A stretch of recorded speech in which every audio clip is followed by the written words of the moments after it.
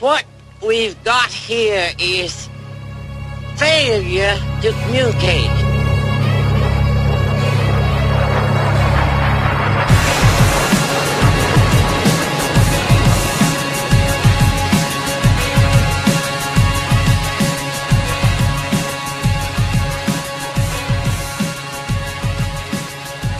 Hello, and thank you for listening. I'm Bob.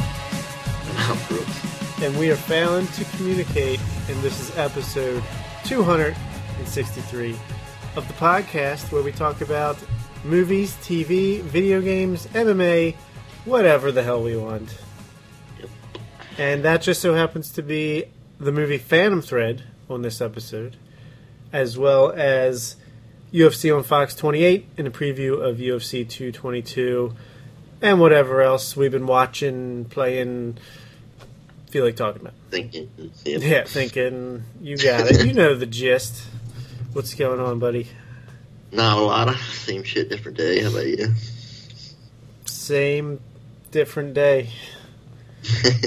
Yeah, I don't know. I got nothing to talk about on the preview. Oh, yes, I do. Lied straight to your face. I wrote another article for Baltimore Sports and Life.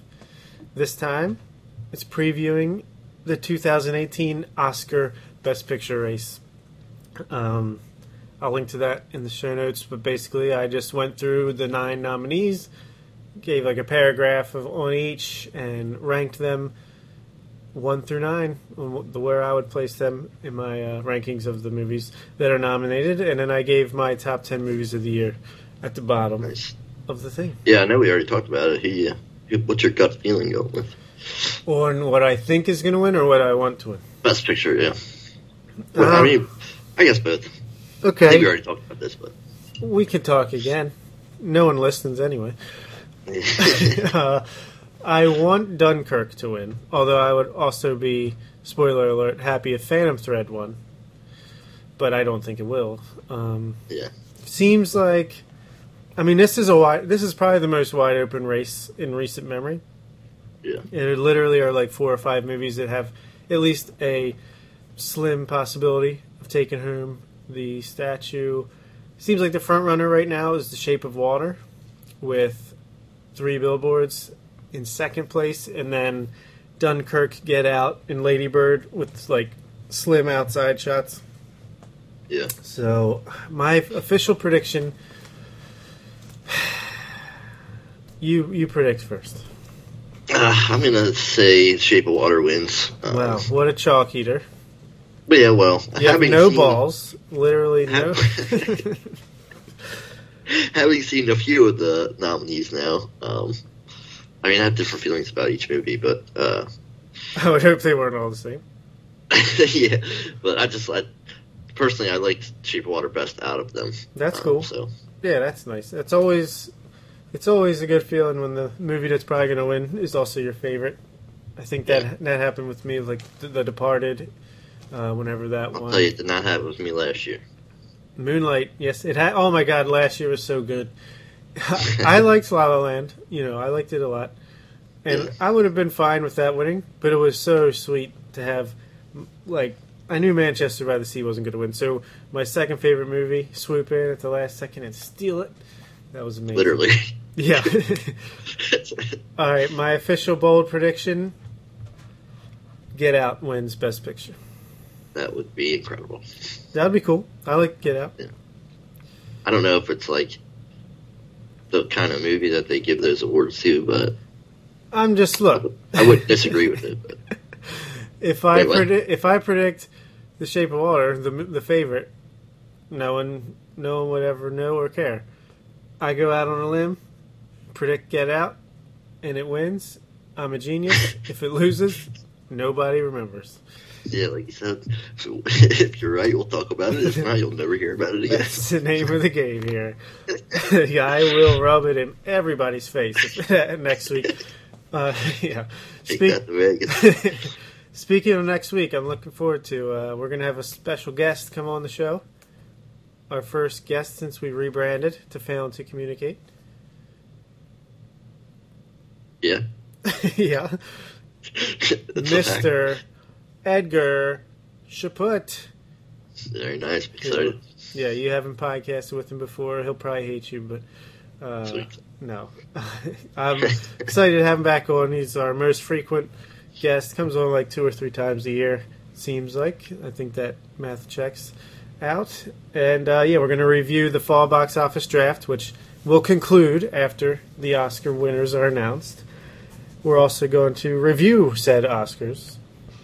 We'll see if I can brag about Get Out winning or not. And what else? Oh, yeah, we're going to promote his new podcast, the James Bond Complex, by doing a little James Bond sampler in appetizer speak at a restaurant.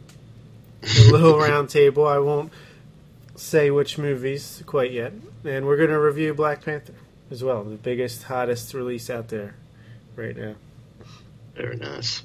Yeah, should be fun. But this week is also going to be cool because we're talking about Paul Thomas Anderson's Phantom Thread, which had a 91% on Rotten Tomatoes, was my number 1 most anticipated movie of the year, but I don't think I knew about it at the beginning of the year. I can't remember. But definitely of the fall. And supposedly Daniel Day-Lewis's final performance as an actor. Also, really? Yeah, that's what he says. Also starring Vicky Krieps and Leslie Manville, 2 actresses that I had never seen or heard of before, but I'm happy that they're now in my actor lexicon. Because they were nice. They were good actors. Yeah. But yeah, Phantom Thread is basically the story of a dressmaker, played by Daniel Day-Lewis, a designer. Basically, I guess it's a period piece. I want to say, what year? Maybe 50s? Yeah, I think it just says in the 50s. Yeah, something like that. And, he's like a genius. He's the best in the biz, and basically he meets Vicky Krieps' character. I can't remember the character's name, but Alma, yeah. And they kind of, I don't know, it seems like fall in love, but it just very strange. Yeah, they have some kind of connection where it's almost just like she has the perfect body for him, like to be a model for his dressmaking. It's almost like she's just a prop, but they basically have a connection. They start to live together, and the movie pretty much just details their relationship between each other, and then his sister Cyril comes into the picture, played by Leslie Manville, and it's like her right hand man. Yeah, except for woman. Yeah, and it's basically just how these 3 people interact with each other and ups and downs and this triangle, even though it's not like your typical, romantic triangle. No, definitely not. Not even your typical romance at all. But yeah, what were your expectations, and what did you think of Phantom Thread? Expectation-wise, I didn't know really anything about what the movie was about, but I mean, Daniel Day-Lewis just carries so much with him that you expect, a great movie. He's usually like a heavy character actor and puts a lot into him. I feel like, not that this was by any means a bad performance, I thought it was outstanding, but it's not like so showy. But it's not like such a big, like flamboyant, so to speak, character. It's very him. It's more what Daniel Day-Lewis is really like. I feel like I don't know what he's actually like, but his voice and all, you know what I mean? Yeah, I hear what you're getting at, and I agree. It's a very subtle performance. It's very naturalistic. And, he knocks it out of the park. He's nominated for Best Actor. I would love to see him take home the prize, although looks like Gary Oldman's got this one in the bag for Darkest Hour. But, I loved his performance. It's like you said, it's not showy. He's not chewing on scenery in a typical sense. It's not Daniel Plainview from There Will Be Blood saying, "My boy!" It's he's very soft-spoken, but firm. He's an egotistical maniac. It's very complex character. Yeah. He's cold-hearted, but then sometimes he's not. He's got like this charismatic smile, but then, I mean, he nothing is going to get in the way of his work. And that's why he's so good at it, you know.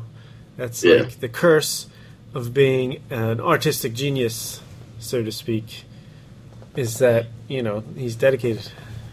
Oh, very. Yeah, and it's, you know, like watching the movie halfway, I don't know, halfway through, I was like, man, this guy's a fucking dick. Like, you don't really, I was like, this is just crazy. It's like almost like emotionally abusive to an extent. Mm-hmm.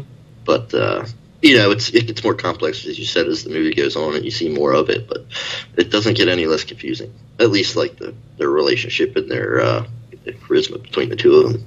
Yeah, and we're going to have to talk spoilers at a certain point. We'll just, after we give our overall thoughts. Yeah. Because it's going to be hard to talk about without spoilers. Yeah, definitely. Did you like it, though?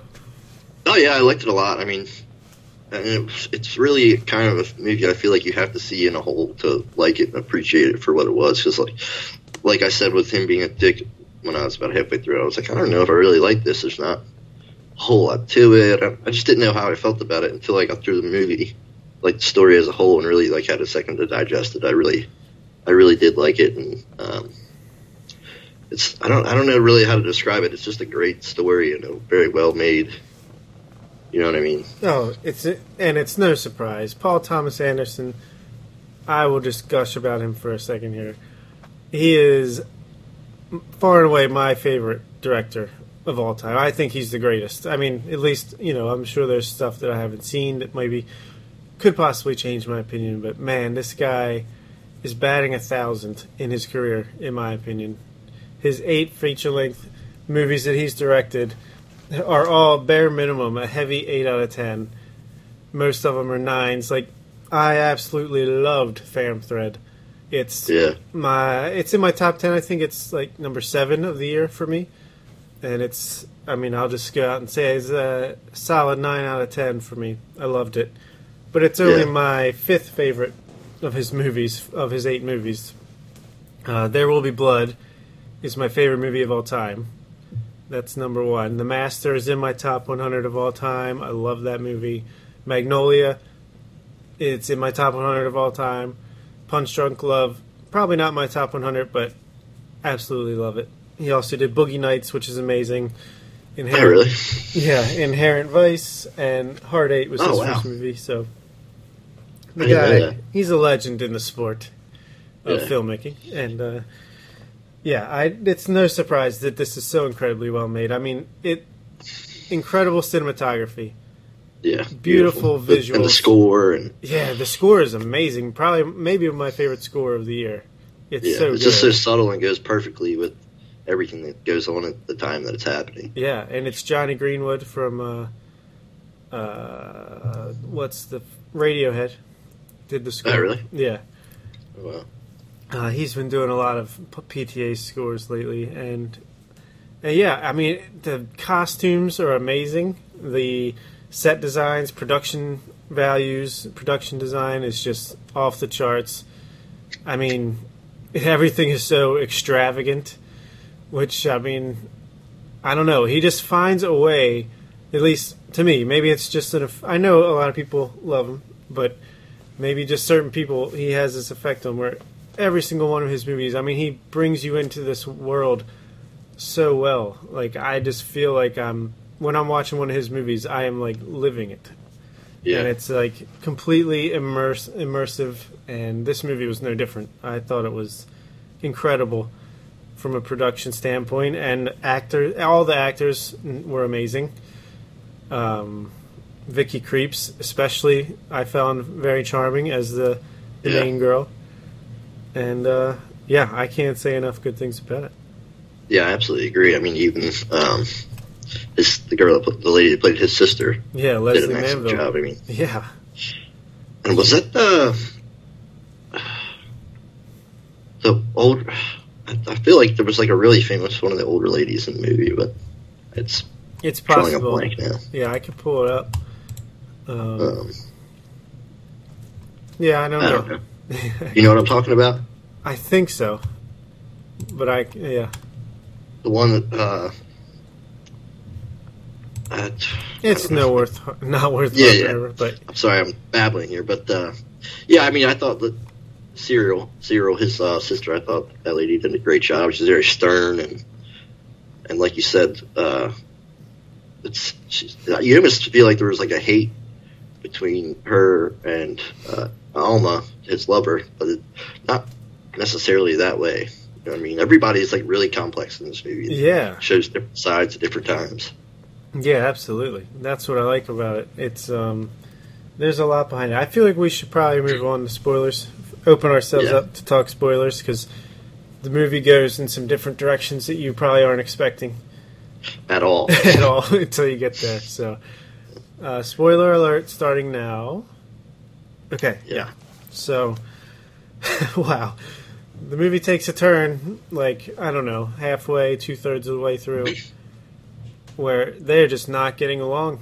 And Yeah. it's almost like their arguments are like action scenes, the way they're like passive aggressively, just back like with each other. Yeah. creatively, like it's so. She knows exactly how to like twerk or like get on his nerves like the perfect way. Yeah, I mean, he's this weirdo that's like,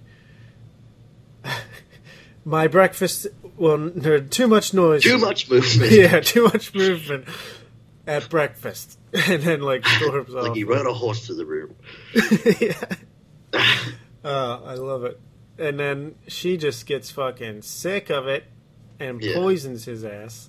Well, they early in the movie they just like shyly like throw in a scene of them collecting mushrooms, and she asks the difference between the ones you can eat and the poisonous ones, and they tell her, and there's a book about it.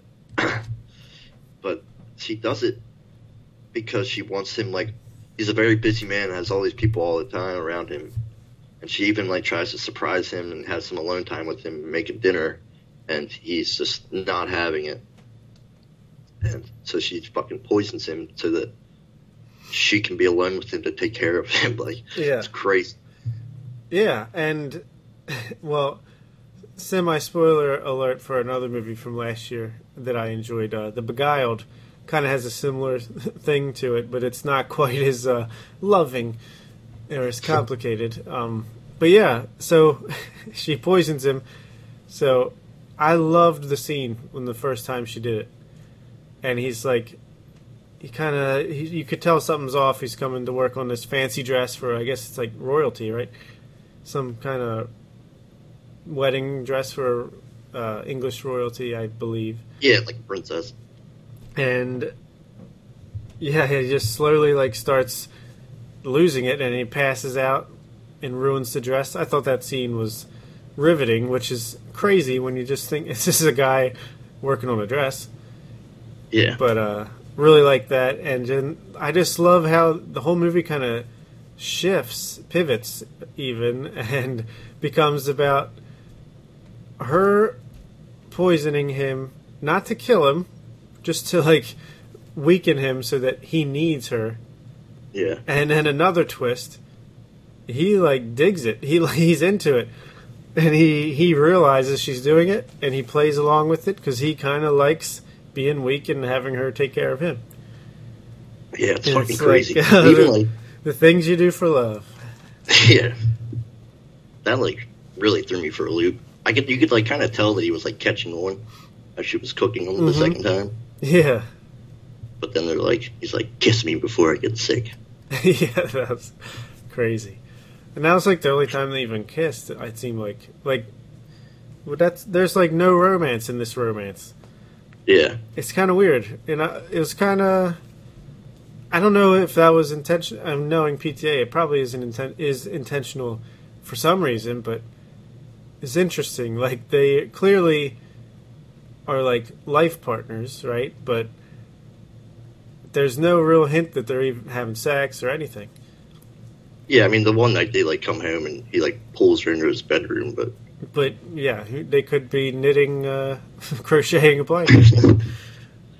but yeah, I mean, even like back to the poisoning, like the score, like the way it like picked up and like went sinister. Yes. Both time, like she's so picking good. mushrooms. So good. Yeah.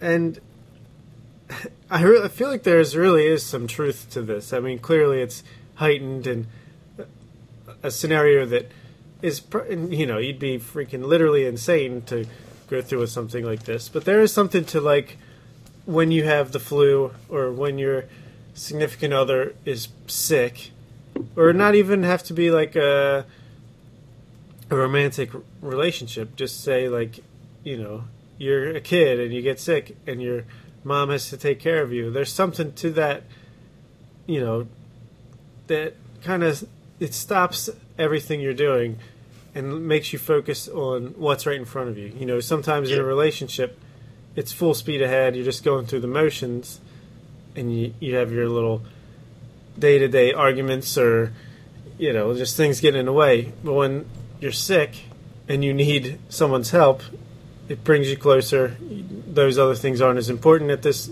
couple-day stretch, and you kind of see what you have right in front of you. Yeah. This is clearly a, you know, extreme version of that. Yeah. I'm going to poison you every couple months. Yeah, back in love. Keep things in check. To me, like, for me and my wife, Sam, I feel like this, it's not necessarily, I mean, knock on wood, hopefully we won't get sick, but it's more like, whenever it's rare that we don't have it to deal with the kids. Like this past weekend, actually, my mother-in-law took the kids Friday night.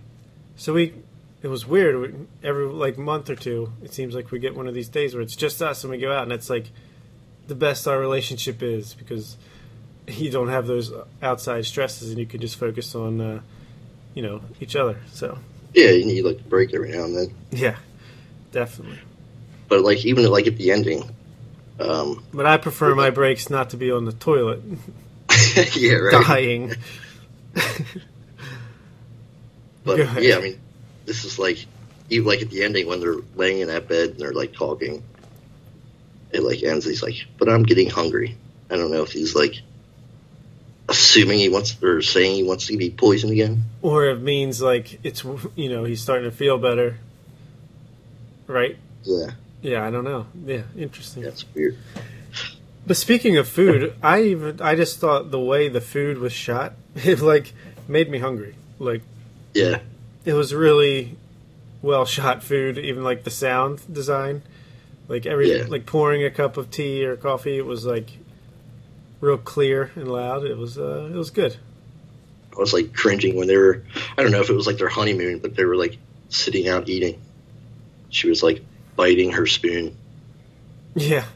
Cringe. Yeah. And stuff like that with the sister, like the scene when they're out to dinner, Alma and Daniel Day-Lewis's character, and it seems like, you know, they're being affectionate and getting along real well, and then his sister shows up and sits next to him, and it's like all of a sudden his attention goes to his sister, and she's like sitting farther away. She's off by herself. Yeah, I didn't understand that at all at first because I don't even know if you know that's his sister yet. I feel like, that part yeah, you might not. I'm not sure. It's like when he first brings her in and is taking the measurements, she comes in. Yeah, it's not like, crystal clear. Her. Yeah. Yeah, so that like threw me for a loop. Yeah, there's like multiple times when they're having like these great connection, like affectionate moments, and then the sister comes and it's like he turns cold towards Alma. Yeah. And I feel like this is, again, it's different, but it reminded me of the situations where it's like, if you put yourself in Alma's shoes, it's a tough spot because you know that they have a good relationship. So it's, to me, it reminds me of like when I'm dealing with you deal with in-laws, and it's like maybe there's something that you don't agree with or that's bothering you, but you don't say anything because it's not your family. It's, you know, and I felt like it was kind of like that. And then it kind of puts you at a distance, at arm's length, and you become on edge and you start sniping. And then, like you said, they kind of have this like competitive relationship with each other about who's really the caretaker, at least for a bit, of Daniel Day-Lewis. Yeah, yeah. Like, Sounds cool. he's knocking on the door, asking if he needs anything, and she just swoops by with tea. There's like all kinds of instances. She brings in of a that. doctor, like behind Yeah. Alma's back, and yeah, yep. The only other real note I have is that I don't. Have you seen Mother yet? No, I have not. There's a lot of comparisons here. It's kind of similar in a way, where it's like this obsessive genius who has a significant other, but is always putting his art ahead of his relationship, and basically it's just like it's Darren Aronofsky and Paul Thomas Anderson, these artistic geniuses when it comes to filmmaking. Maybe they're both kind of commenting at, How they are. why they're as good as they are is because of Yeah. these qualities. But it's interesting that they both made movies with these themes. I prefer Phantom Thread, but Phantom Thread was my number 7 movie of the year. Mother was my number 10. And while they have a lot of similarities, there's a lot of differences as well. Mother is more in your face, Darren Aronofsky style, Yeah. stylized, and Phantom Thread's more elegant, and yeah, but they both kind of say similar things, so I thought that was interesting. Jennifer Lawrence certainly didn't like Phantom Thread. Oh yeah, good. I'm glad you brought this up. What an interesting, and she was in Mother. She was the star of Mother. She was Yeah. dating Darren Aronofsky at the time that they made it. I do not believe she is anymore. And I think Phantom Thread struck a little close to home there. Yeah. Because I feel like she was on WTF with Mark Maron, his podcast, and basically was like, I gave it 3 minutes, and then I turned it off. I already can tell it's going to be about some genius who, Yeah, I didn't exactly actually, what we said. And she's like, I don't have to see that. I lived it. And I think she's talking about Aronofsky, really? perhaps. That's crazy. Yeah. Yeah, I didn't read what she said. I just saw the headlines. That's always a good way to do it. Yep. Just peruse. Are you sure it wasn't The Onion? But, yeah, I don't know. I would highly recommend people check out Phantom Thread, even if it Yeah, seems definitely. like, this seems like a period piece, not up my alley. Give it a shot. Don't be Jennifer Yeah, Lawrence. yeah. Give it more than 3 minutes. Definitely. Awesome. It's kind of hard to review almost because there's, I don't know, it's hard to put it into words like in this kind of format, but it's definitely incredible and worth watching. Yeah. I would also give it a 9 out of 10. Yeah, and it's in one of these movies that, I enjoyed it watching it, but it's one of these movies that there's a lot of themes, there's a lot of stuff to dig into and think about even after the fact. Like, it's a movie that, at least for me, it sat with me. I was thinking about it a day or two later, Yeah. So, Yeah, definitely. alrighty then. What else you been watching? Not a whole lot. I watched what we get into later, the UFC. I think the only movie I watched was Knocked Up, was on TV. I watched that. It's a classic. Yeah. It's from that Seth Rogen hot, Hot? when they all got big. Yeah. I don't know what the hell I was going to say. No, it's one of my favorite comedies of all time. Yeah. It's a classic. We should Kinda do just some brainstorming ideas right now. We should do some kind of like special bracketology, like tournament, like 16 best comedies of all time. Yeah, that would be cool. That must be hard. Yeah, I don't know. Maybe not.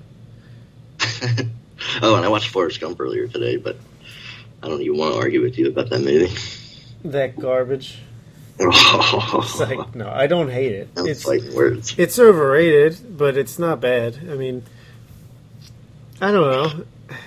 It's a classic. I feel like you were what, 3 when it came out, Probably, yeah. something like that. I was 8, I believe, Yeah. 7 or 8 when it came out. I mean, at the time, yeah, probably amazing. I thought it was amazing first time I saw it, but look, I've rewatched it since as an older person, and it's like, it doesn't really hold up very much. It's crazy. I think it does. But, you know, a lot of people love it. I would give it like a 7.5 out of 10. That movie sucked. Give it a 7.5. Yeah. Yeah, I would give that a 9.5 out of 10. It's a classic. I hear it's that. an American classic. There's a lot to like there. Yeah. Let's see. I went to the movies. Like I said, me and my wife had the weekend together, and we went and saw Game Night, the new comedy that is out in theaters starring Jason Bateman, Rachel McAdams, Kyle Chandler, some other good actors that you would recognize if you saw them. Yeah. I saw the previews for this. Jesse Plemons is in it, actually, from Fargo and Friday Night Lights and Breaking Bad. He's hilarious in it. It's actually, Really? remember, I do believe one of my predictions in our first episode of Failing to Communicate was that we're going to get a comeback of the comedy in 2018. Yeah. And while Game Night's not amazing, it's not like a comedy classic, I'm going to go out on a limb and say this is the best broad studio comedy since a very long time. I can't think of like an example. What is a broad studio? You know, like, okay, there's comedies like Wolf of Wall Street. I would say is a comedy, but that's not like, you know, that's not a comedy like Superbad or The Hangover, Wedding Crashers type, like designed to strictly, you know, a broad studio comedy where it's a movie that's supposed to be for everyone that's, you know, of age to watch an R-rated movie and make you laugh. So, and that's basically like its sole or main purpose. And this one, it worked. It's really good, really good. I believe it's the same writers that did Spider-Man: Homecoming. I think there's some kind of attachment to the Horrible Bosses movies, which first one was pretty good. Second one, not so much. But yeah, it's actually really funny. Really solid movie. Well made. There's even some cool shots, like cinematography-wise, where it's the camera's pulled back real far. And you know how it gets that kind of like where things look like toys a little bit when it's... I'm trying to... Like the camera is pulled back, but it's like shot in a way that it looks like Legos or something, or like like it seems like it's a little like not even like fake in a way. But then it like zoomed into it, and it, you know, went into the scene because it's trying to, you know, depict like pieces of a game board, I'm guessing, and I thought that was pretty cool. But basically, the premise is Jason Bateman and Rachel McAdams, they meet, they fall in love over their love of games. They're so competitive. They play all these board games and charades and all this stuff. And then he's competitive with his brother, who is like the cool guy, who's played by Kyle Chandler, who's always amazing. Love that guy. And all of a sudden, Kyle Chandler's like, no, we're going to do a game night at my place. And then he sets up like a murder mystery like type of thing. And it goes horribly wrong. It turns into like this action comedy. And they think it's all fake, part of this mystery game that they're supposed to solve. It's Jason Bateman, Rachel McAdams, and their group of friends. Like the black guy and his wife. They're in some kind of game while they're waiting for this kidnapping game to start. She's like playing a drinking game. Drink if you've had sex with a celebrity. And she drinks. And he's like, we've been together since we were 14. How? And like it becomes this running joke where he's trying to figure out which celebrity she slept with. And then there's this other buddy who's like the single guy who's always bringing in dumb models and ditzy like people to the game nights, and he brings to prove a point this like smart intellectual British girl, and I don't know, it's really funny. It's really, even the action scenes are kind of well done. So yeah, that's cool. Yeah, I would recommend it. It looked good from the previews. Yeah, my favorite scene is Rachel McAdams. I'm typically not the biggest fan of hers. She's awesome in this. She is the best part of the movie. My favorite scene is, it's kind of towards the end of the movie, but this guy who is chasing after her, they're like at an airport, and the turbine of the airplane gets turned on, and like Die Hard 2 sucks the guy into the thing and just splatters blood everywhere. And she's like, yes! Oh no, he died! Like, I don't know, the way it was delivered was pretty good. And Jason Bateman, his shtick's getting a little old for me. He's always the same, like, speaking under his breath, dry humor, sarcastic.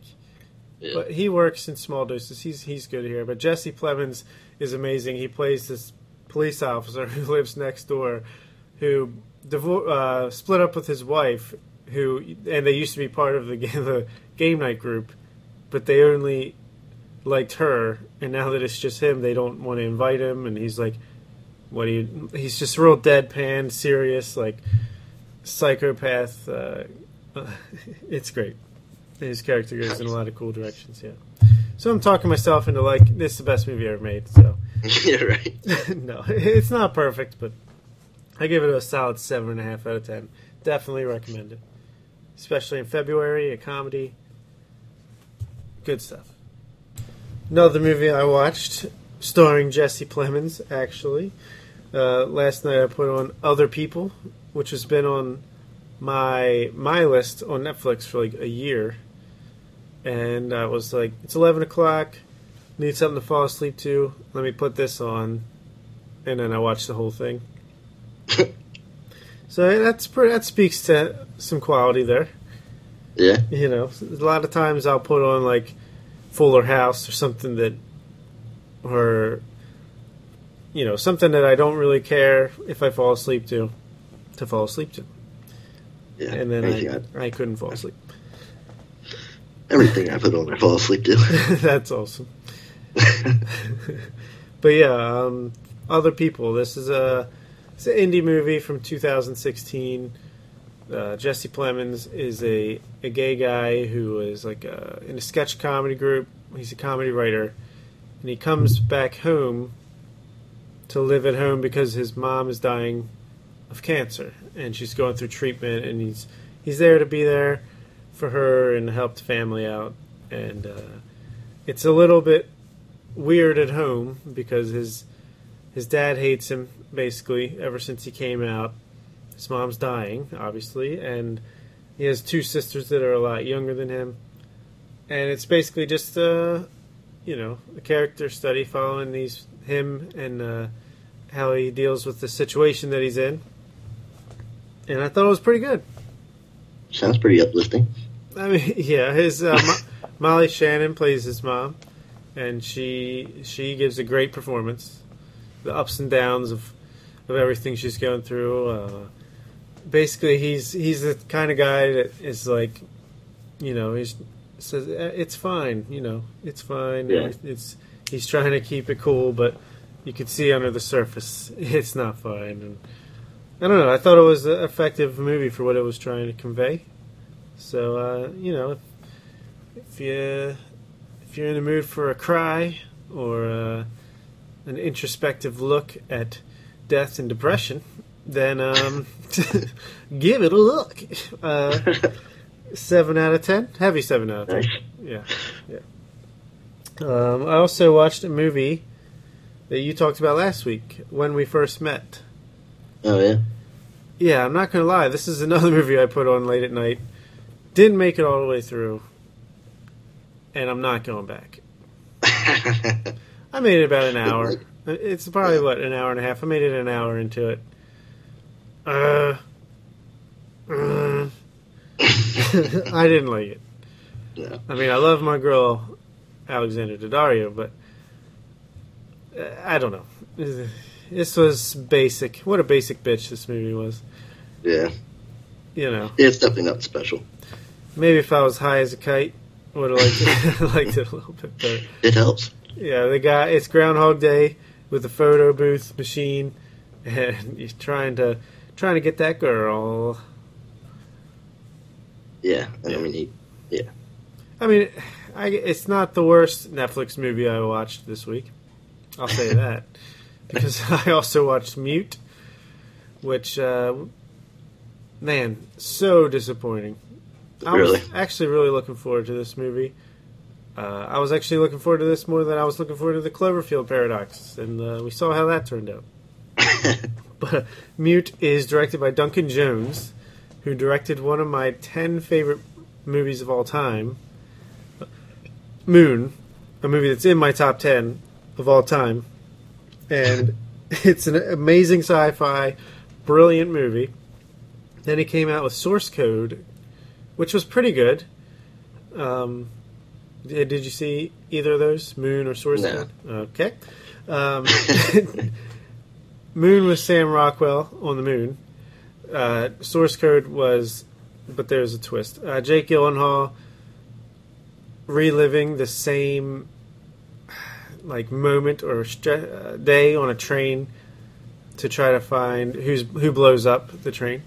It's a pretty high concept, interesting movie. It was pretty good. But then he came out with Warcraft last year or 2 years ago, and that was a piece of shit. And now Mute is a piece of shit. And I've lost... what happened, Duncan? What the hell? The directorial debut is one of the best movies I've ever seen.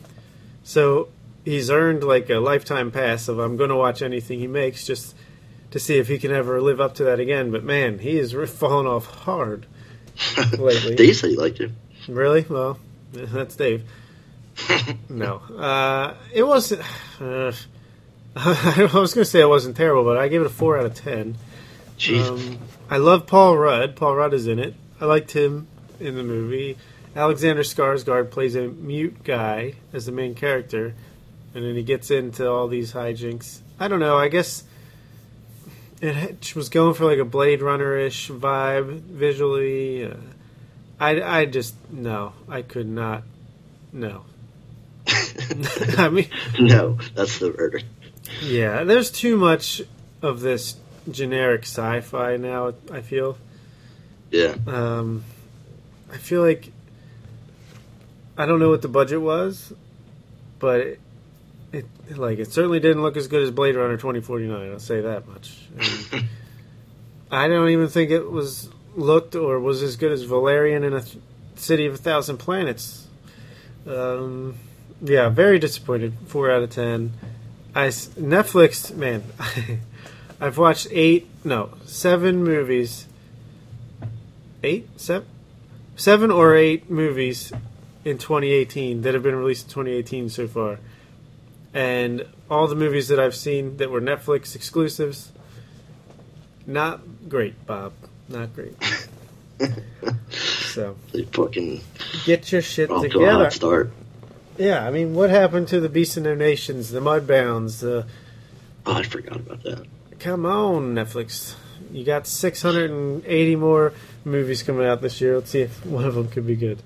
God, I don't even understand that. I mean, remember War Machine War Machine? with Brad Pitt? Oh, yeah. God. That was awful. Yeah, they're not. It's like they're just a dumping ground for other studios' movies that they don't want. I don't know. But let's move on to TV. You watch anything on the old boob tube? Not just UFC, really. UFC tonight. We're gonna get to it. Relax. Have you been watching American Crime Story at all? Well, I have not. I totally forgot about it, to be honest. Yeah, me too. I've fallen off since episode 3. Not because it wasn't good or anything. It's Celebrity Big Brother. It's been 4 nights a week. And now Survivor starts Wednesday. Tomorrow night. Ooh, tomorrow night. And, yeah, I don't know. I just kind of fallen off. Yeah, I But- just saw a commercial that week it was ending. Totally forgot about that show, too. Yeah, Atlanta. Season 2 of Atlanta starts this week. I'm excited for that. Nice. Definitely going to check that out. But like I said, Celebrity Big Brother, that's over. That ended Sunday night. And it was pretty good. Yeah.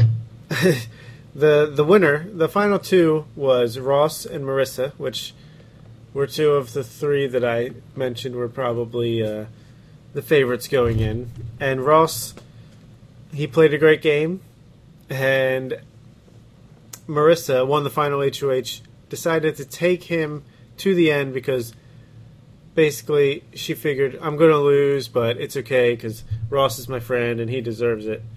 And then the jury was bitter because he lied to them and backstabbed them and gave the win to Marissa. Which was, that's like the second or third time in a row in Big Brother that's happened. So, Really? yeah, it's a trend. It's crazy. But I enjoyed this 3-week season of Big Brother. Fast and Furious. Get in, get out. Yeah, I don't know. It was enjoyable. I hope they do it again, and I'm sure they will because the ratings were pretty good. I'm sure they will. I finished Everything Sucks, the 90s nostalgic trip that I was talked about last week. Yeah, how was that? It peaked at the first 2 episodes. Once the Oasis stopped popping up, it just wasn't there anymore. No, it was okay. It was alright. It's a watchable show. I feel like the kids were not good enough actors to get me invested in their characters. Not like Stranger Things. I don't think they were amazing actors either, but they were good enough combined with the writing to get you interested in what's going on. And it wasn't quite the same here, but it was okay. I mean, if it wasn't 20-minute episodes or 20, 30-minute episodes, I would have given up on it. But 10 episodes, or I can't remember if it was like 10 or 12, but not that many episodes and short ones at that. So, but if there was Oasis in every episode, it would have been fantastic. Oh yeah, it would have been the best show of the year, unquestionable. No, peak too soon. I also finished. I talked about starting The Good Place season 1. We finished season 1 of The Good Place, which originally aired on NBC. I watched it on Netflix. Again, 20-minute episodes. God, I love shows that are short like that. You can really catch up real fast on them. In the real time, it's been through 2 seasons. I almost just fell off my chair. And Netflix only has the first season. First season's pretty good. Nice twist at the end. Look forward to checking out season 2. Hopefully it shows up soon. And the last TV thing I watched was another Netflix show. I watched the first episode of 7 Seconds. Have you heard about this? Yeah. Jay Leno. Have you heard about this? It's for the makers of The Killing on AMC like 10 years ago. Yeah. Did you see that show? No. Okay, you sounded like you knew what I was talking about. I had heard of it. Okay, same creator as far as I know. This is the story of a man named the cop who is on the phone with his wife, distressed. Something's going on. He's distracted. It's snowing. All of a sudden, he hits something with his car. He gets out. He notices it was a kid on a bike. He ran over a young black kid with a bike. He thinks he killed him. More cops come, realize what happened, cover up the crime, because what would this look like? You're going to be blah, blah, blah, blah. It's trying to be culturally relevant. And they cover up the crime. Then you follow the family of the kid. It turns out he wasn't dead. He was like laying there like unconscious for hours before someone found him. Just pretty dark stuff here. And then it's also the third party is this prosecutor who is an alcoholic, has a drinking problem, and it's like an interesting premise. I that's why I watched the first episode, because I read the premise of the show, and it's not necessarily that bad. It's just it seems kind of middle of the road, and it's hour-long episodes, so I'm probably going to bail out. Because it's not getting like amazing reviews. If the reviews were amazing, I would stick with it. I didn't hate the first episode. It seems like it's not the best acted, best made show, but I don't know. Hour-long shows that are middle of the road, I don't have time for them. I got better things to do with my life. But no, it could be good. It was interesting. What's the 7 seconds? Yeah, that's interesting. I'm not sure. Maybe. Yeah, I'm just gonna make something up if I try to guess. No. Yeah, I'm bailing out. I don't know what else to say, guys. It's just I'm not watching it anymore. It wasn't that bad. I just don't feel like it. All right, let's move on to MMA.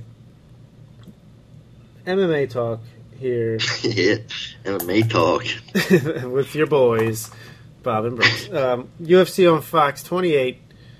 Where was this? That's a good question. I just had it pulled up. Pull that shit up. I can't remember where it was located. Orlando, Florida. That's right. Yeah. Main event. Jeremy Stevens versus Josh Emmett. Yeah, it's really good. I guess first of all, the card as a whole, we were talking shit on it about how this is not the Fox cards we grew up with. But yeah, I thought it turned out to be actually a really fun night of fights. Yeah, definitely. I thought all the fights were pretty good. Even the prelims, there was a sweet knockout that we'll talk about. Yeah, I thought I'd give it like a 7.5 out of 10 in execution. When coming into it, I was probably at like a 6. So it overperformed in a good way. Yeah. But yeah, the main event, Jeremy Stevens coming off his impressive TKO knockout win over Doo Ho Choi in January, gets a quick turnaround against a guy coming off another impressive performance when he knocked out Ricardo Lamas. A featherweight division seemed like the winner was going to put themselves in a really good position as far as next title shot after the winner of Frankie Edgar and Brian Ortega, which happens this weekend. And first round, really competitive. They both got their licks in. Looked like Stevens he got rocked, could have been in trouble at one point. But then in the second round, Jeremy Stevens, I said before the Choi fight that his power was overrated. Well, he's trying to prove me wrong in 2018 because he knocked out Josh Emmett, possibly with some illegal blows thrown in there. Yeah. But got the job done in the second round. What did you think? I thought it was a really good fight, and like you said, I thought Stevens. Emmett definitely took the first round. He was looking really good in the first round. Did he hit? What, did he knee him to the head in the second round? Was that what it was? Yeah, well, at the finish. Yeah, knee to the ground of the opponent. It looked like he hit him with maybe some elbows to the back of the head as well. Yeah, but I understand that they were illegal, and even if it didn't land, like that knee was clearly illegal, and he was intending to hit him with it. But I don't think that was like resulted in Emmett getting knocked out. I feel like that was just like I don't think that was a deciding factor. I think even if he didn't hit those, the fight would have ended via knockout. Yeah, I mean, it's definitely well on his way, but I watched this fight twice actually, but when I watched it, I thought it was going to be a case of like this getting overturned to a no contest. I wouldn't be surprised. Yeah. I mean, I'm of two minds. Like, I don't think it affected the result of the fight, but at the same time, I'm really sick of these fouls going like unaccounted for. Yeah. Like everything, eye pokes, grabbing the fence, groin shots, the whole 9 yards. It's ridiculous. Anyone can do whatever they want because there's no repercussions. Yeah. So I could see both sides. I personally don't think it should be ruled a no contest, but I could see the case if they did. Yeah, I mean, it doesn't happen too often, but it's definitely an example that could be. And I don't know what the Florida Commission's like anyway. Yeah, that's the thing. Florida's like they don't have replay in Florida, and that's another thing. Get these rules. Can't everybody just go by the same rules? I don't care which ones you pick. Just fucking pick one and go with it. Right. This is insane. New York has replay. Florida doesn't have replay. New Mexico is going by the new rules. California is going by the old rule. It's impossible. When they had to It's impossible. say what people said it is at the beginning of the broadcast, it's like fucked. Yeah, what? That seems insane that's even a possibility. This is not the U.S. government where the states have their own power, right? It should be MMA rules just in general. It should not be state by state, in my opinion. Yeah. Yeah, I mean, that's just the state athletic commission to a T. It's always been like this bullshit. Yeah, you just need to get like an MMA commission, Yeah. overall overseers. Yeah, And I mean, like it would John solve Jones a lot got of his license revoked. It doesn't really mean much for him outside of California. Although, apparently, since they're kind of like one of the head ones that... Yeah, a lot of states follow that. Yeah, but yeah, they don't technically have to. Yeah. Interesting. Yeah, like, I don't understand that side of things. And this is Texas, where I Texas really... is super lenient. Yeah. And they licensed the Dada Kimbo fight. And there's been a lot of talk that if Chuck Liddell and Tito Ortiz happens, it'll pretty much have to be in Texas because that's the only commission that'll let it happen. Or Brazil. Yeah. Yeah. Or Russia, I guess. China, yeah. Yeah. But I really hope this Project Spearhead gets off the ground and we can get some real change in this sport. Yeah. It's I don't know. I just feel like it's going to be like the lawsuit. Like, whatever. When's the last time you heard about the lawsuit? It's true, but it has changed things because I feel like that's why they haven't, they've treated Mark Hunt with some kid gloves probably because of the lawsuit. Yeah. And I just don't think that this union stuff is even going to be that bad for the UFC's product. Like I railed about it last week. It's not worth getting into again, but it's stuff like this that could be positively affected by it. Yeah, definitely. So, all right, co-main event, Jessica Andrade just tossed Tisha Torres around like a rag doll. Yeah. Very impressive in performance. In hindsight, probably should have seen this. I mean, I did predict Andrade, and I thought she would be the more powerful fighter, but someone that fought, at 135 against someone who probably her best division would be 105 if it existed in the UFC. Just the size differential here was enormous and strength advantage. Torres is a great technical fighter, and she won a round. She held her own, but man, Andrade's just at will, just slamming her. Yeah, definitely domination. It looked like two different weight classes by far. Yeah, it certainly did. I could see Andrade fighting at 125 and doing well. Clearly, she's doing great at 115 here. I would not be surprised if she got another title shot off of this if Rose beats Joanna again. I don't think they would do the Jędrzejczyk versus Andrade rematch so soon, but for a fresh matchup, I think she deserves it. Yeah, I guess we'll have to see how that fight plays out. Yeah. What about Tisha? Does this drop her stock? I mean, not too much. I mean, it was dominant, but I feel like she's definitely going to be hovering at the top of the division. I would love to see Tisha Torres versus Karolina Kowalkiewicz. Yeah, that would be a good fight. I feel like that's a well-matched, that's a really competitive fight right there. Yeah. And I forgot to bring up, what do you think? Jeremy Stevens, after the fight, got on his knees a la GSP and begged for a title shot to Dana White. Good luck. Yeah, I don't think he's there yet. I mean, this is a good run for him. I mean, even if he is, Holloway's out. He's got to wait on the winner of this fight, and so that fight probably won't happen until summer earliest. Yeah, there's no way he's going to leap over Frankie or Ortega, whoever wins that fight. Yeah, I think he's put himself in a solid position where maybe if he fights Darren Elkins at some point, the winner of that, he's definitely have to fight again. Yeah, I think so. And he's already fought Elkins, but they're both on winning streaks now. It's been a while since they fought. I feel like it could be time for a rematch there. Yeah, if Frankie wins and Jeremy Stevens leapfrogged him, that would be crazy. Especially since he just beat him a couple years ago. Him. Yeah, that would be nuts. It would be pretty par for the course of the UFC, though. No, it wouldn't be the craziest thing they've ever done. Maybe Stevens can go fight Conor McGregor at 165 inaugural belt. But how about Alir Latifi choking out OSP, standing guillotine in the first round? Yeah, that was impressive. First too. Yeah, he did. It's so fun. It was funny to see because Latifi's so short compared, like for that weight class. The way he did that was impressive.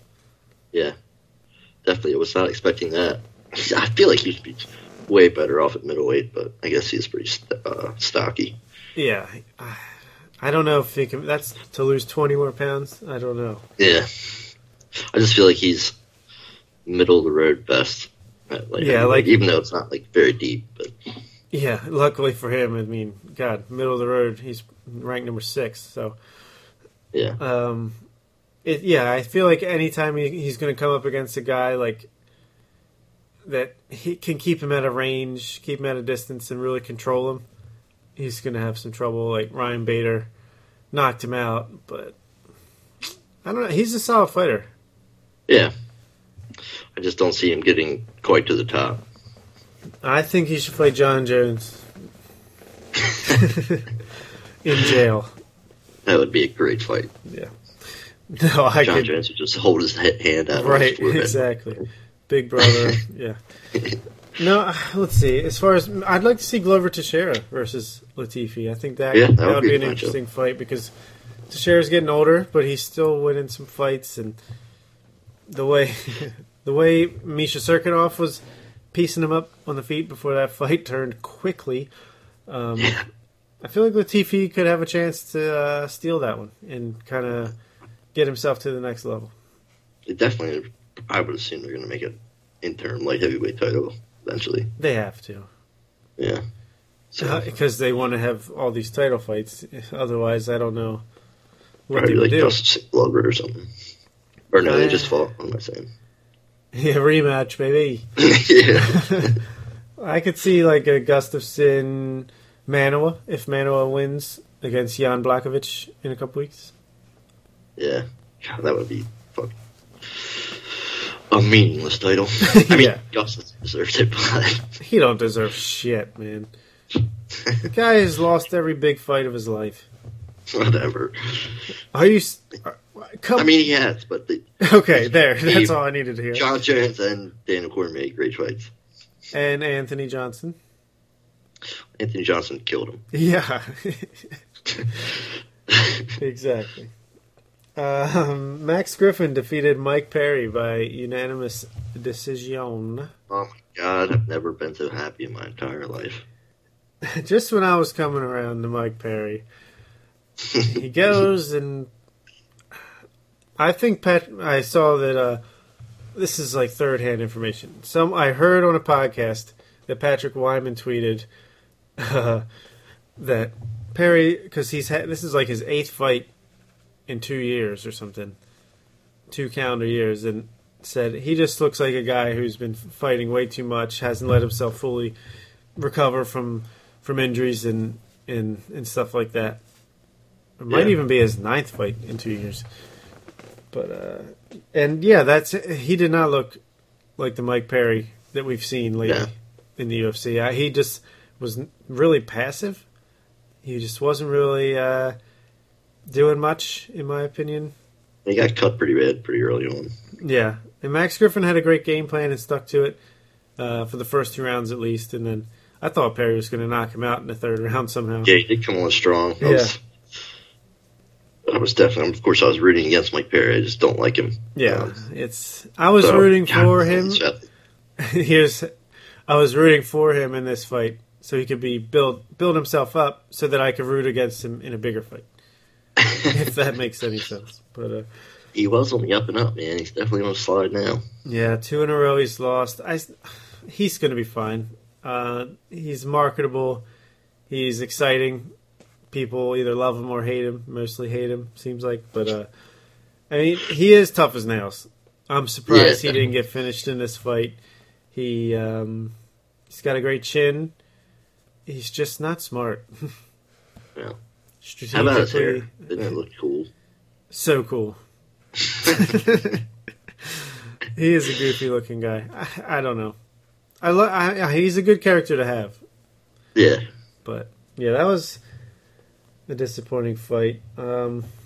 Prelim wise, there was the funds. The funds were all fight, baby. The fights were all fun. Nothing like remarkable. Like Brian Kelleher got a pretty big win against Renan Barão. Beat him by decision. Looked like he was going to knock him out at a point in the third round.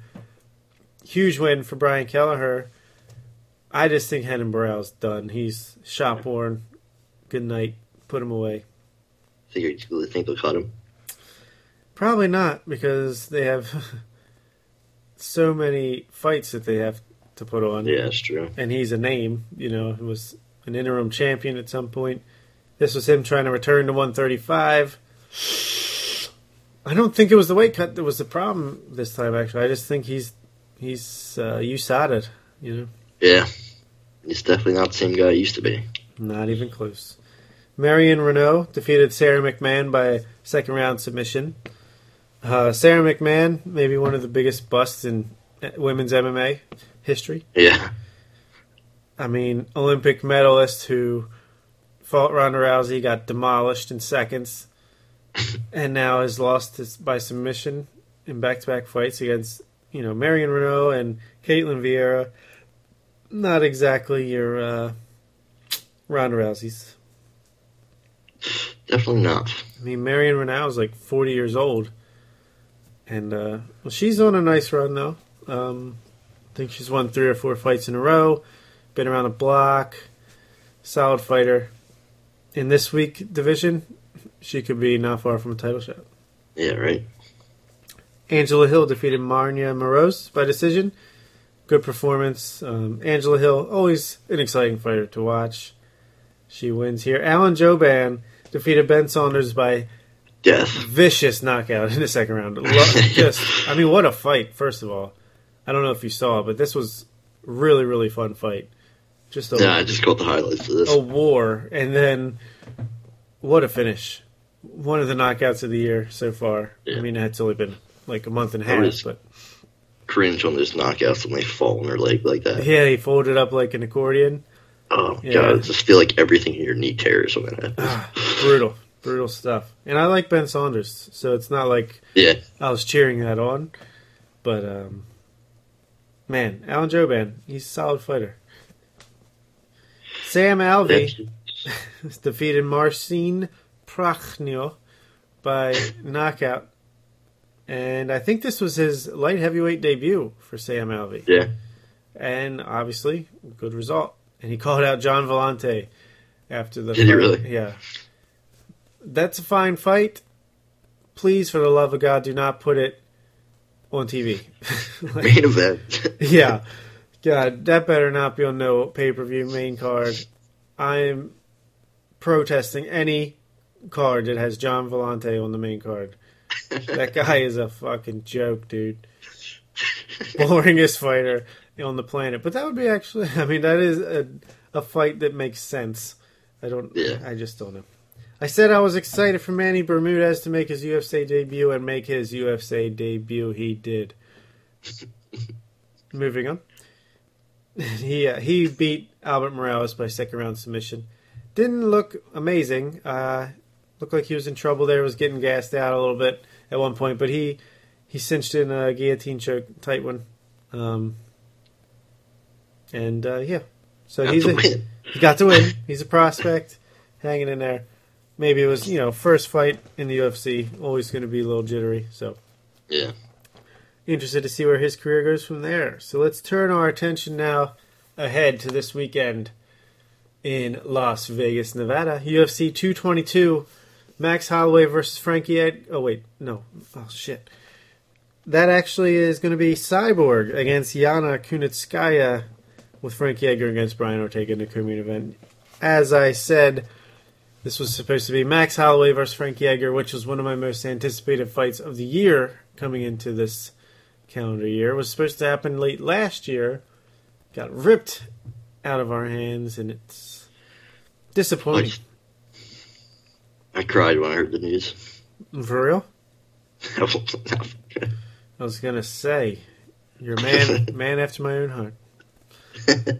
I couldn't blame you if you did, because seriously, that would have been an amazing, amazing fight. Oh, I can't wait for it. And hopefully, we'll see if Frank Yeager can come through with victorious here. Maybe we'll get it one day. But I guess, what do you think about the replacement that they got? We got a 2-for-1 special. We lost the great main event, but they gave us two fights at the top of the card. What do you think of the situation? I don't get very excited for Cyborg fights. Especially after the Holly Holm fight. I was kind of excited for that. I thought it was going to be a good fight. It was a good fight. It was a good fight. It was not. But you're such I don't know. I've never heard of Yana Kunitskaya. Some fan you are. How have you never heard of Yana Kunitskaya? I mean, no. She was Invicta fighter. She beat Tanya Evinger. There was some controversy, and then she lost the rematch. But she's a solid fighter. To me, they did fairly good for the limited amount of time they had to put something together. Yeah. I mean, at least we still get to watch Frank Yeager fight. And him versus Brian Ortega is a legit awesome fight. I wish that was the main event, because I want to see it go 5 rounds. But I'm not a hater like you. I like watching Cyborg do work. And that's, with all respect to Yana, I just feel like it's a can. Walk right through. Crush that can, recycle it, and let's move on with our lives. No. Which, actually, I'm almost glad, because I feel like every fight we see Cyborg is one closer to her retiring. Oh my God, you are the one. Hate is gonna hate. Hate is gonna hate. No, actually, if you look past the top 2 fights, this is a pretty deep card, in my opinion. This is actually not a bad pay-per-view at all. Yeah. I mean, clearly I'd rather have, Max Holloway at the top, but for the situation, I would give this like a 7.5 out of 10 for a pay-per-view card. But yeah, I mean, I feel like it's there's deep. fights on the prelims that could be on the main card, but yeah, you got. I mean, I'm not gonna. Mackenzie Dern making her UFC debut. You have some prospects in here: Sean O'Malley, Caitlin Vieira, Cody Stemann. Prospects on there trying to get some big wins. You got some top contender-ish fights like Kat Zingano versus Caitlin Vieira and I mean, you can Andrei Arlovsky versus Stefan Struve. That could be a top contender fight in the heavyweight division. And you got the John Dodson Pedro Munoz fight that was supposed to take place in Brazil. That got moved to this card. Mike Powell, his retirement fight. So there's a lot to see here. Let's go down the card.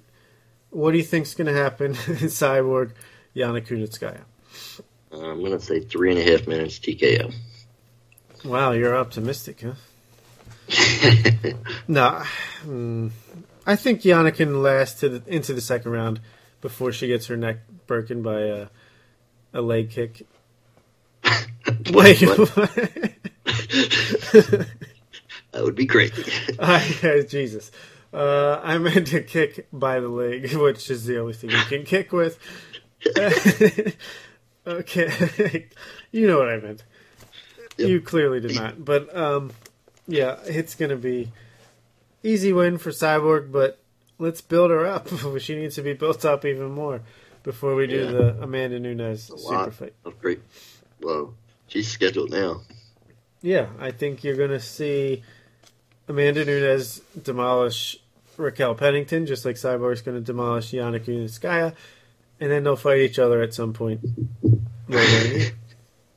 Unless the main event of a card falls through and they need someone at the last second. Yeah, they're just filler. Frankie Edgar versus Brian Ortega. God, this is an amazing fight. It is. So intriguing. Like you said that it's not 5 rounds, but so intriguing. Like, is Frankie Edgar going to do to Brian Ortega what he did to Yair Rodriguez? Yeah. I think it's a different style matchup, though, because he's got Brian Ortega can snatch your neck in a second Yeah. and just tap you out. The guy has probably the best squeeze of any jiu-jitsu practitioner in the UFC. He, I don't know. What do you think? Frankie Edgar's never been submitted. How do you see this They're going? finished. That's what I said. Yeah. I don't know. It's definitely, I like Brian Ortega a lot. I like his jiu-jitsu. I've seen him do like flying triangles from standing up. So you never really know, especially with like Frankie's kind of like hunched over a little bit stance, you know what I mean? Yeah. So that kind of leaves him susceptible to that. I'd be interested to see if the fight does get to the ground, if Frankie's willing to hang down there, and if he thinks he's good enough to fight through with jiu-jitsu or not, or if he's going to try to keep it standing and implement his boxing game. I'm just a huge Frankie fan, so I'll be rooting for him, but I'm excited to see how this plays out because I really have no idea. Yeah, I want to say if it was 5 rounds, that would benefit Frankie more than Brian Ortega because he's been through so many, all these title fights and main events. He's a veteran of the 5-round fight. I have to imagine his combined ring time is up there with anybody that's ever fought in the UFC. And 3 rounds, I think it's dangerous. I think it's a dangerous fight. I think it's ballsy as shit that he took this fight. Definitely. Dude just needs to get paid, I guess. And great opportunity for Ortega as well. So I think it's not necessarily a coin flip. I'd still favor Edgar. I think actually he'd be more beneficial to keep this one standing. Yeah. In my opinion. Keep that distance, use his boxing and his movement to just win on points. That would be like the safest route to victory. But I think it's like 60-40 because Ortega could certainly catch him with submission. He could be the guy that could get Frankie to tap. It would be crazy. But my official prediction will be Frankie by decision. Yeah, I agree. Do you have this fight card pulled up by any chance? Yeah, I do. Pronounce this guy's name in the next fight. Andre Sukuhamathaf. I know who he is. He's been around a little bit. I really need to pay attention to the way they pronounce this. I've seen his fights, but I can't remember hearing his name pronounced.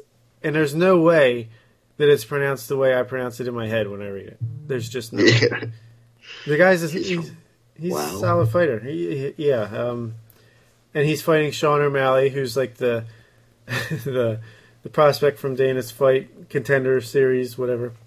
That was it. Yeah, I think. Click on his name. Is he 2-0 in the UFC, or is this his second fight? I want to say he beat Terrion Ware in his debut. Yeah. This is his first. This is his second fight. fight. Unless you count the Contender Series as a UFC fight. Okay, yeah. So he's an exciting guy to watch. He's got a lot of flair for the dramatic. He's super skinny. Like, he seems weak. But he intriguing prospect, I guess. I don't know how far he can go, but clearly they're trying to build him if he's third fight down on the pay-per-view main card against Andre Sukumathaf. Are they still doing the Contender Series, or did they fall off that already? It's coming back. Is it? Maybe we'll see Andre Sukumathaf on there after he loses this fight. I don't know how it works, but I just wanted to say Andre Sukumathaf's name once more. I don't know. Andre Sukumathaf is a solid fighter. He's good. He won his last fight in impressive fashion, but Sukumathaf, he's just not Sukumafast enough. I don't know. I'm talking out of my head. I got Sean O'Malley here, but I don't know. This could go either way.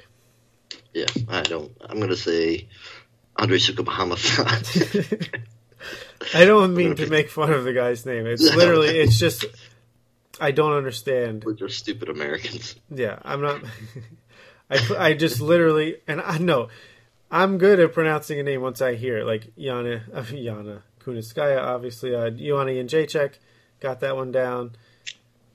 I just need to hear it. Looking at it, I don't get it. But listen to me. I knew how to say look that. at our name. People are like feeling to communicate. What I the have never been. Nobody's ever pronounced my last name. Filan to communicate. Yeah. All right, next They up. don't get the joke. Yeah. Andrei Arlovsky against Stefan Struve. Which I was surprised to hear that Andrei Arlovsky is still alive. Still alive, yeah. I know. And he beat the man in the diaper last time out, if you recall, at UFC Norfolk.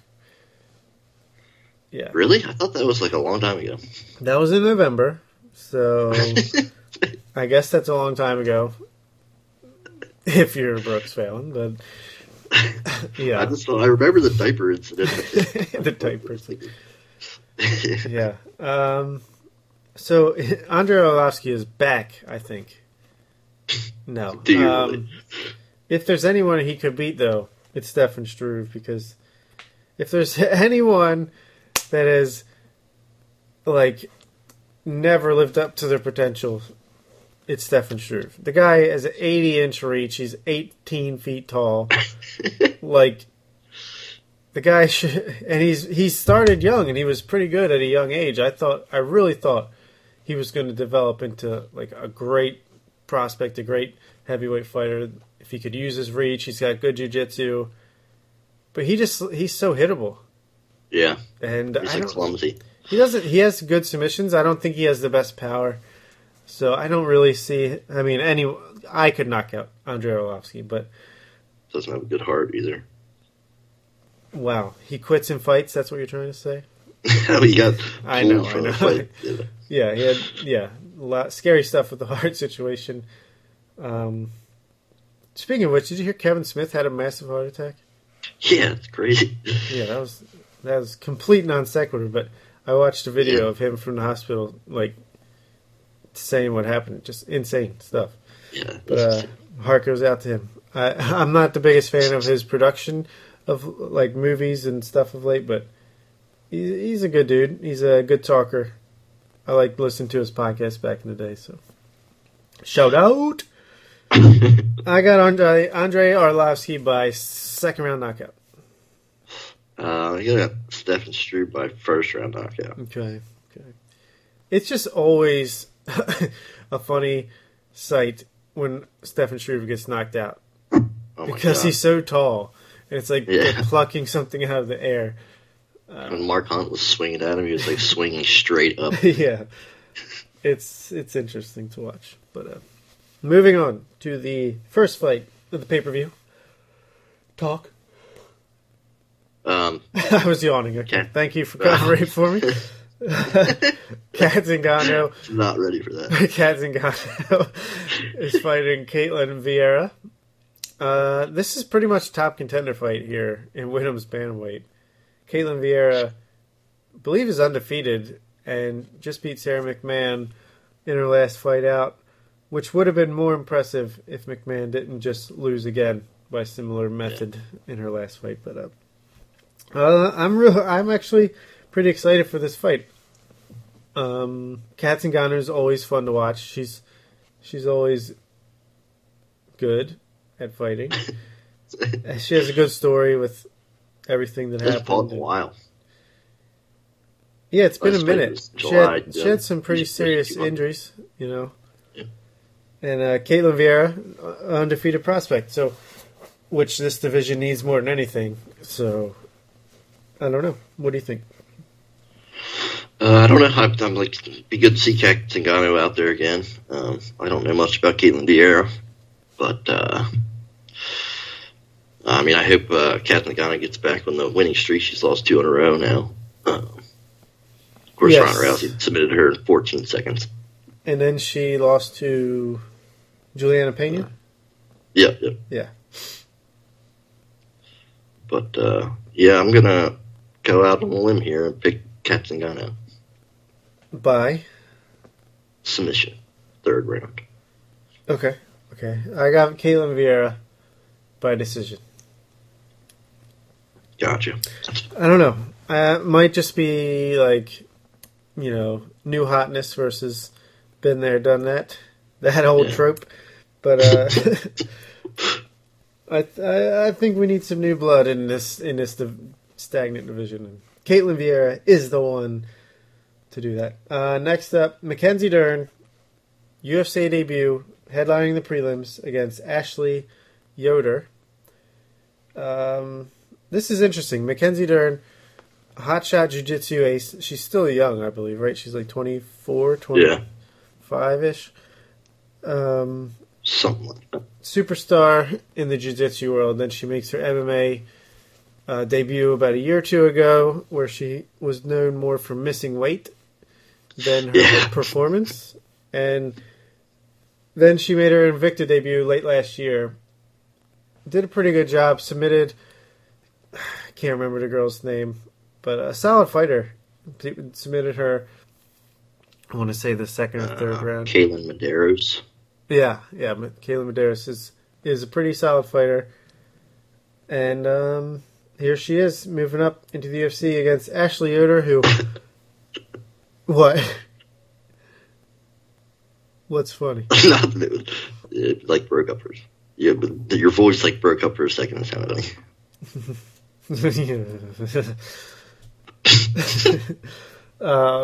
Mackenzie Dern, she's a huge prospect. She has a ton of potential, a ton of great assets to her game, but she's still very raw in her development. Her stand-up game is still not the best. It's coming along. I think she kept going to the same combo over and over again against Medeiros, but she only needs it to be good enough to get the fight to the ground, where she's like a shark. It's like I was saying about Luke Rockhold.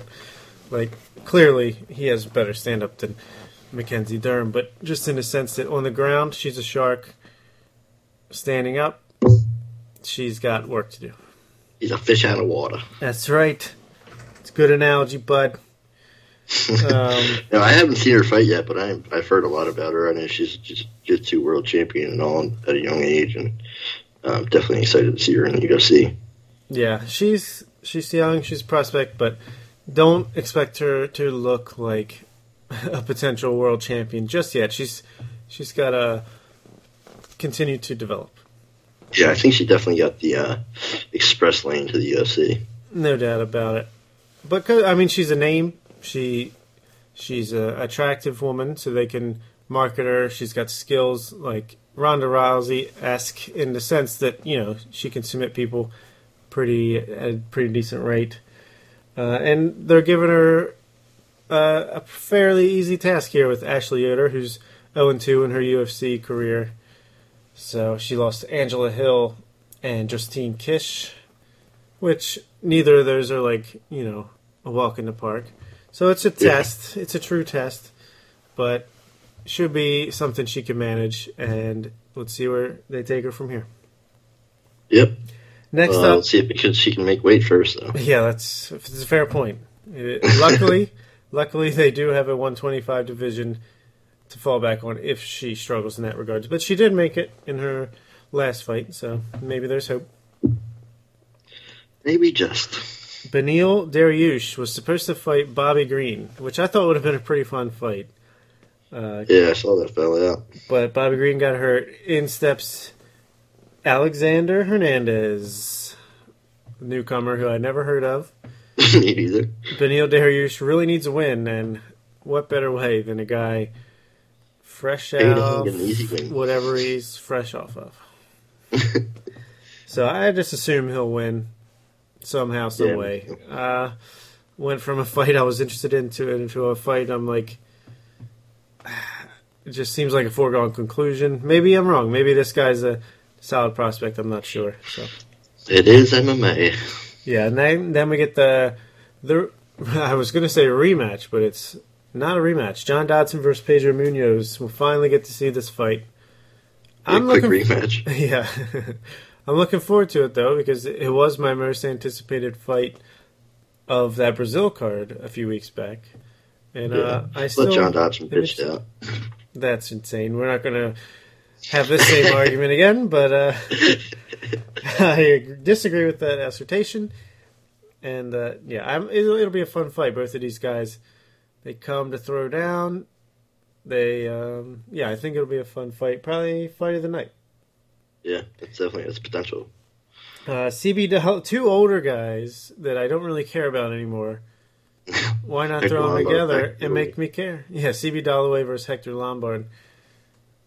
Like 5 years ago, this fight would have been the tits, man. It would have been. I will just never forget how big of a prospect Hector Lombard was coming in. And just never, ever looked good. Yeah, God, he's lost 4 in a row. And, he had, really 5 in a row with a no contest, yeah. Mm-hmm. That's crazy. How they not cut him yet? And he's Hector Lombard. Yeah. He's got a semblance of a name, recognizable name on a list. That'll help you. I mean, look at Josh Berkman, for Christ's sake. Pull up his record. Pull up Josh Berkman's record right now. I'll wait. Holy shit. Yeah, how's he still have a job? Are you kidding? God. Read it off for the peeps. He's lost 5 in a row and 7 of his last 8. Yep. Well, really 8 out of his last 9 if you count no contest. What was his win against? KJ Nunes. Yeah. Who was a fucking bazillion years old in the MMA world. Yeah, so that's a UFC in 2018, right there. Oh, used to be 3 in a row, man. You're done. Yeah, I mean, maybe even 2. Yep. Christ, what's the say? He's got cut on the win. Fucking wrestler. Oh, yeah. Jacob Volkman? No, John Fitch? John Fitch. Yeah, I know. It used to be, if you were boring, they just wait for you to lose once and get rid of you. Yeah. Anyway, Brian Caraway is back in action. I feel like it's been a while. It blows my mind that he's not the father of that kid. All right, this is not TMZ Sports. This is... Yeah. It could be, though. It could rebrand. You never know. You never know. Brian Caraway, I feel like he's been gone a while. But he's back against Cody Stamann. He's the man. Stamen. I don't know how you say it, but he was a guy who I didn't think a whole lot about, but I thought he was set up to lose against Tom Duquesnoy last year. Huh? Stamen? Yeah. Yeah. But then he kind of outpowered and outfought Duquesnoy to become the better of the prospects, I guess. Nice. And, I'm surprised this fight's so low on the card. Yeah, me too. I'm actually really upset all of a sudden because I just realized I'm not going to be able to see this fight. I thought you had Fight Pass. Got rid of Fight Pass. Nice. I'm going to Buffalo Wild Wings on Saturday at 8 o'clock to watch the prelims on FS1 and then the pay-per-view. And this is the fight before the prelims start on FS1. Like, I'll do. I am pissed. God damn it. Stamen is a powerful guy, like I said, a powerful wrestler. Caraway, I just feel like he's a guy that finds a way to win somehow, some way. Like, he doesn't have the best skills in the world. He's not, like, a power hitter. He's not, like, a jiu-jitsu ace, but he's solid. I don't know. He just finds a way to win, right? He beat Aljamain Sterling. Yeah, Eddie Wineland. Yeah, so I don't know what to think. I felt like those 2 wins, he was, like, talked about at the top of the division. Yeah. He's close to a title shot, and then we haven't seen him in quite some time. Yeah, so it'd be interesting to see what happens. I'm going to pick Stamen to win by decision, but I'll probably be wrong. Yeah, I'm going to go with Caraway by decision also. All right. Mike Pyle, retirement fight. He's heading out, calling it a day against Zach Atau. It's a memorable last fight. Yeah, you're telling me. On Fight Pass prelims. Yeah. I'll root for him, go out on a win. I've always liked Mike Pyle. He's a solid guy, really tough. I don't give a shit about this Zach Atao guy. I mean, sorry, but if his parents are listening, it's not personal. I'm sure they are. Yeah. Jordan Johnson versus Adam Milstead is the first fight of the night. And solid prospects. I don't know. I don't know either because I've never heard of either of them. Jordan Johnson is definitely the favorite and the better prospect of the two, but it has a place on the card. It's just not a lot to say. So I won't say anything else. We've said too much. Let's move on to the news. News. John Jones had his hearing with the CSAC, California State Athletic Commission. Really well. Yeah, oh my God. Surprisingly, it did in the end, right, with whatever they decided. Yeah. But basically, if you call getting fined $200,000, well. I mean, the fact that they only revoked his license until August 2018, come on. Now, it doesn't mean anything, really, because the main part for this is the fine, $205,000, 40% of his purse. And now it's up to USADA to come in with their ruling and work, I guess, with the Athletic Commission on a final... I don't know. It's so bizarre. I think USADA's going to wreck him. I think USADA is going to give him a 1-year suspension, and he'll be back fall of this year. Yeah, I mean, I thought that also prior to him just looking like a total ass in this hearing. He is a loser. John Jones is a loser. The way, I mean, he had nothing, no excuses.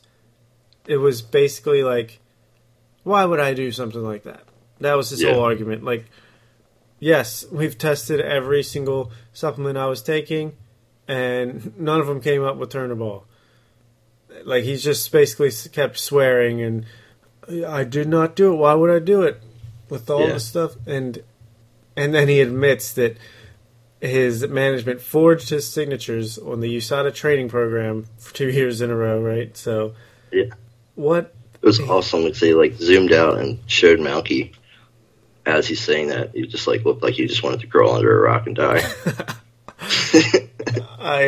Paul Borges, my buddy on Facebook, he posted a GIF of someone digging their own grave, and that was pretty apt. I mean, he just kept going and going, and the more he said, the more he was incriminating himself. I know. It was the one lady was super grilling him about everything that's happened, and I think at one point, I don't know if it's the exact quote, but to prevent drinking and driving, he was like, "I hired a driver, so drinking and driving will never happen again." Basically, say he's still going to go out drinking, but he's got a driver now. Yeah, and then, they were saying what stupid thing you're going to do next? You should find new management, right? It was crazy. Yeah, he made some joke about getting new management or something. Yeah, not so. Yeah, but ultimately, I'd be surprised. I would be shocked if he got anything more than 2 years. Yeah. 2 years, I feel is the absolute maximum, and that will go back to next year. So basically, it would be until July 2019. But I think that's the max. I think it's going to only be a year or 18 months. Yeah, I think you're probably right. Probably 18 months, 2 years. Although, I mean, I really thought he was just going to get a year up until that hearing when he was just had no idea what the USADA training even was. It's well, really, my team and I, we know in our hearts we have no intention to cheat, so we didn't really think we had to pay attention to that. Yeah.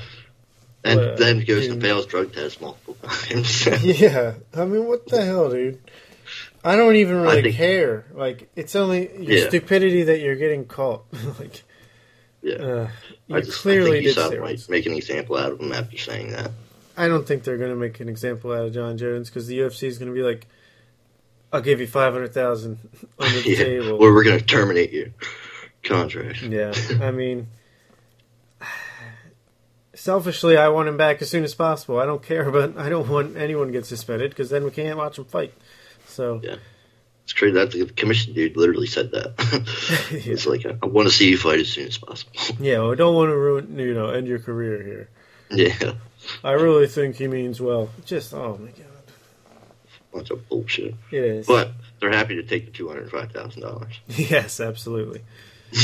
Now let's see if he does what Nick Diaz did and refused to pay for a long time. Yeah. I wonder if he probably still hadn't paid him. Yeah, I would be surprised. Brock Lesnar back in the news. Took a Really? picture with Dana White in Vegas. Yeah. And Yeah, then today, Dana White said, what did he say? Hold on. I have the quote on my phone. There's a very, very, very good chance Brock Lesnar fights again in the UFC. Really? That's what he said. So, Brock Lesnar will never fight again in the UFC. That's the news. I mean, Has he been cleared by his drug test? whenever he puts the name back in the thing, he has to wait 6 more months. Yeah. So and he's signed through WrestleMania, I think, with WWE. So probably the soonest he could be back is end of the year. Yeah. That's probably what they'll save him for. Yeah. Oh my God! Could you imagine? Remember when the Fox deal first happened? They did Kane versus JDS as the first event. What if we're on ESPN now, and we're gonna do a little event at the end of the year as a preview? Brock Lesnar versus John Jones. Jesus Christ! That would be great. That would have to be pay-per-view. All right, Brock Lesnar versus Mark Hunt 2. Yeah, that was so fun the first time around. I don't know. Something. Brock Lesnar versus anybody. Andre Arlovsky. Crazy when you can't even think of a good fight for Brock Lesnar anymore. Well, they're all good. Yeah. I mean, I guess. It doesn't matter. It's almost like a Ronda fight. It didn't matter who she was fighting. But speaking of Ronda, she's in the news. Made her WWE debut. I don't think she has yet. She has, yes. Did she actually wrestle? Well, kind of, sort of. She slammed Triple H through the table and then got slapped by Stephanie McMahon. Oh, really? Yeah. Looks like she's gonna... I didn't watch it. I could care less. But, yeah. Looks like she's gonna fight Stephanie McMahon at WrestleMania. Well, MMA Fighting says it's going to be a mixed tag team match. Her and Kurt Angle versus Triple H and Stephanie McMahon. Yeah. Whatever. Yeah, I'm sure it's going to be great. I thought Kurt Angle was crippled. Yeah, he's got a lot of injuries. I couldn't even bring it upon myself to watch the clip of it. I mean, I just saw a picture of her, and I was like, ugh, I can't. She judo slamming through the table. I guess. I don't know. Didn't Triple watch. H is a big dude. Yeah, he is. He's triple the size of a regular H. So, what you gonna do? I don't know. I got nothing else to say. I don't even know why I brought it up because I don't care, but it is relevant, and I'm sure something. How long do you think that's going to last after WrestleMania? I think she'll go until SummerSlam. Yeah. Is that a thing? And then she'll be so embarrassed by how bad she is, and she'll quit and cry to her mama. Sounds pretty familiar. Yeah. Of her movie career. And her UFC career. And her Olympic career. She is a head case. I think after WWE, she's going to... she's going to... I don't know. I was going to... Until she can't perform, and then... she's going to start a podcast, and then, et cetera, et cetera. Maybe one day we'll get her on. Yeah. No thanks. No thanks. I'm turning her down. She emailed me begging to come on. No. Yeah, that's what you're telling me. No, I'll take her in a heartbeat. But let's transition once more to video games. Final topic of the episode. Not much doing here. Yeah. I played a couple of mobile games. Actually, probably played the best mobile game of all time. Oh, yeah? Yeah, I mean, not as good as Hearthstone, which I'm still playing as well. I'm not going to talk about it at all. But Hearthstone is amazing, and I've been playing that, and I really got to level 16 with the Wizards, and...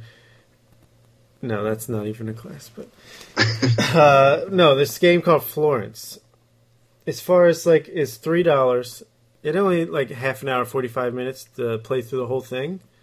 But it's worth it for the experience. It's, like, really, if you put headphones on and you play this game, it's the most immersive and affecting game I've ever played on a phone. Like, Really? it has a really cool art style, creative, like, game. I'd say gameplay, but it's more like it's just following a story of this girl, Florence.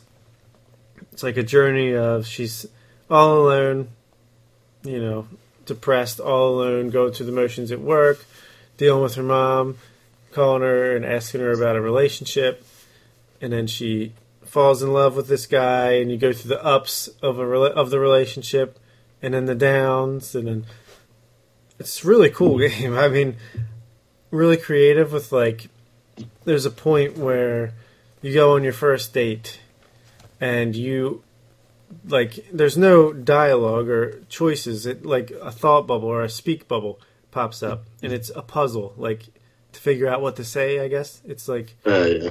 and it's like this 9-piece puzzle. And then as the conversation goes on, the puzzle becomes less and less until finally it's like so natural that you're just literally putting one piece into the puzzle. Yeah. It's a really good job of, like, representing just the growth and relationship in a creative way. And, like, when you have an argument, it's 3 puzzle pieces only, but as it gets, the edges get sharper on the puzzle as it goes on. Like, clearly you're saying more mean and personal things, you know? Yeah. Really, just a really creative game. Beautiful visually, great sound design and music and stuff. So I would recommend it. I would recommend What's it called? Florence. Yeah. So what is the gameplay? Is it like text story or? It's like I don't know. Yeah, basically kind of like text story, but there's, like, when the guy moves into your apartment, you moving his stuff in, and it's like there's not enough room, so you have to decide which of your things you're taking away to put his things up, and I don't know. It's just a creative way to show the full life of a relationship from beginning to end. Yeah. Really cool. Really cool. The other game I'm sure you've heard of that I've been playing, I played once. I bought it like months ago because it was $1, and I heard good reviews. But Plague Inc. Yeah, I played this. Yeah, like it's basically your goal is to create a virus that kills everyone in the entire world. Yeah. And you, like, mutate it over time, and it seems too easy. Yeah, and, like, it is. It's fun for a few playthroughs, I suppose. But yeah. Yeah, you can, like, pick different attributes and stuff. Pretty sick game. Yeah. Hey! Especially as, like, you get into it and they start developing a vaccine, you're, like, doing everything you can to put off the vaccine. Yeah. It's, like, a scary. Like, one of my biggest fears is one of these, like, epidemics sweeping and killing everybody. So I'm, like, shaking in my boots as I'm trying to kill everybody. No, it's fun, like you said, for a playthrough or two. I'm sure if I'm bored and I'm not playing Hearthstone, I might do it. You know. Yeah. But that's all. Yeah, I used to play. There was, like, a Flash game before the actual Plague game. It was similar. Yeah, I think I played that as well. I think it was called Flash Game before Plague Inc. was invented. That was exactly what it was called. All right, let's get on out of here. We already told you what's happening next week. Black Panther, James Bond, Edgar Chaput, Oscar review, Fall Box Office Draft review. We'll see you there. Goodbye. Peace. Oh, wait. Follow us on Twitter at Failing to Podcast. I'm on Twitter at Failing to Tweet. I'm on Twitter at ProSound. Like us on Facebook. Subscribe, rate, and review the podcast on iTunes. And seriously this time.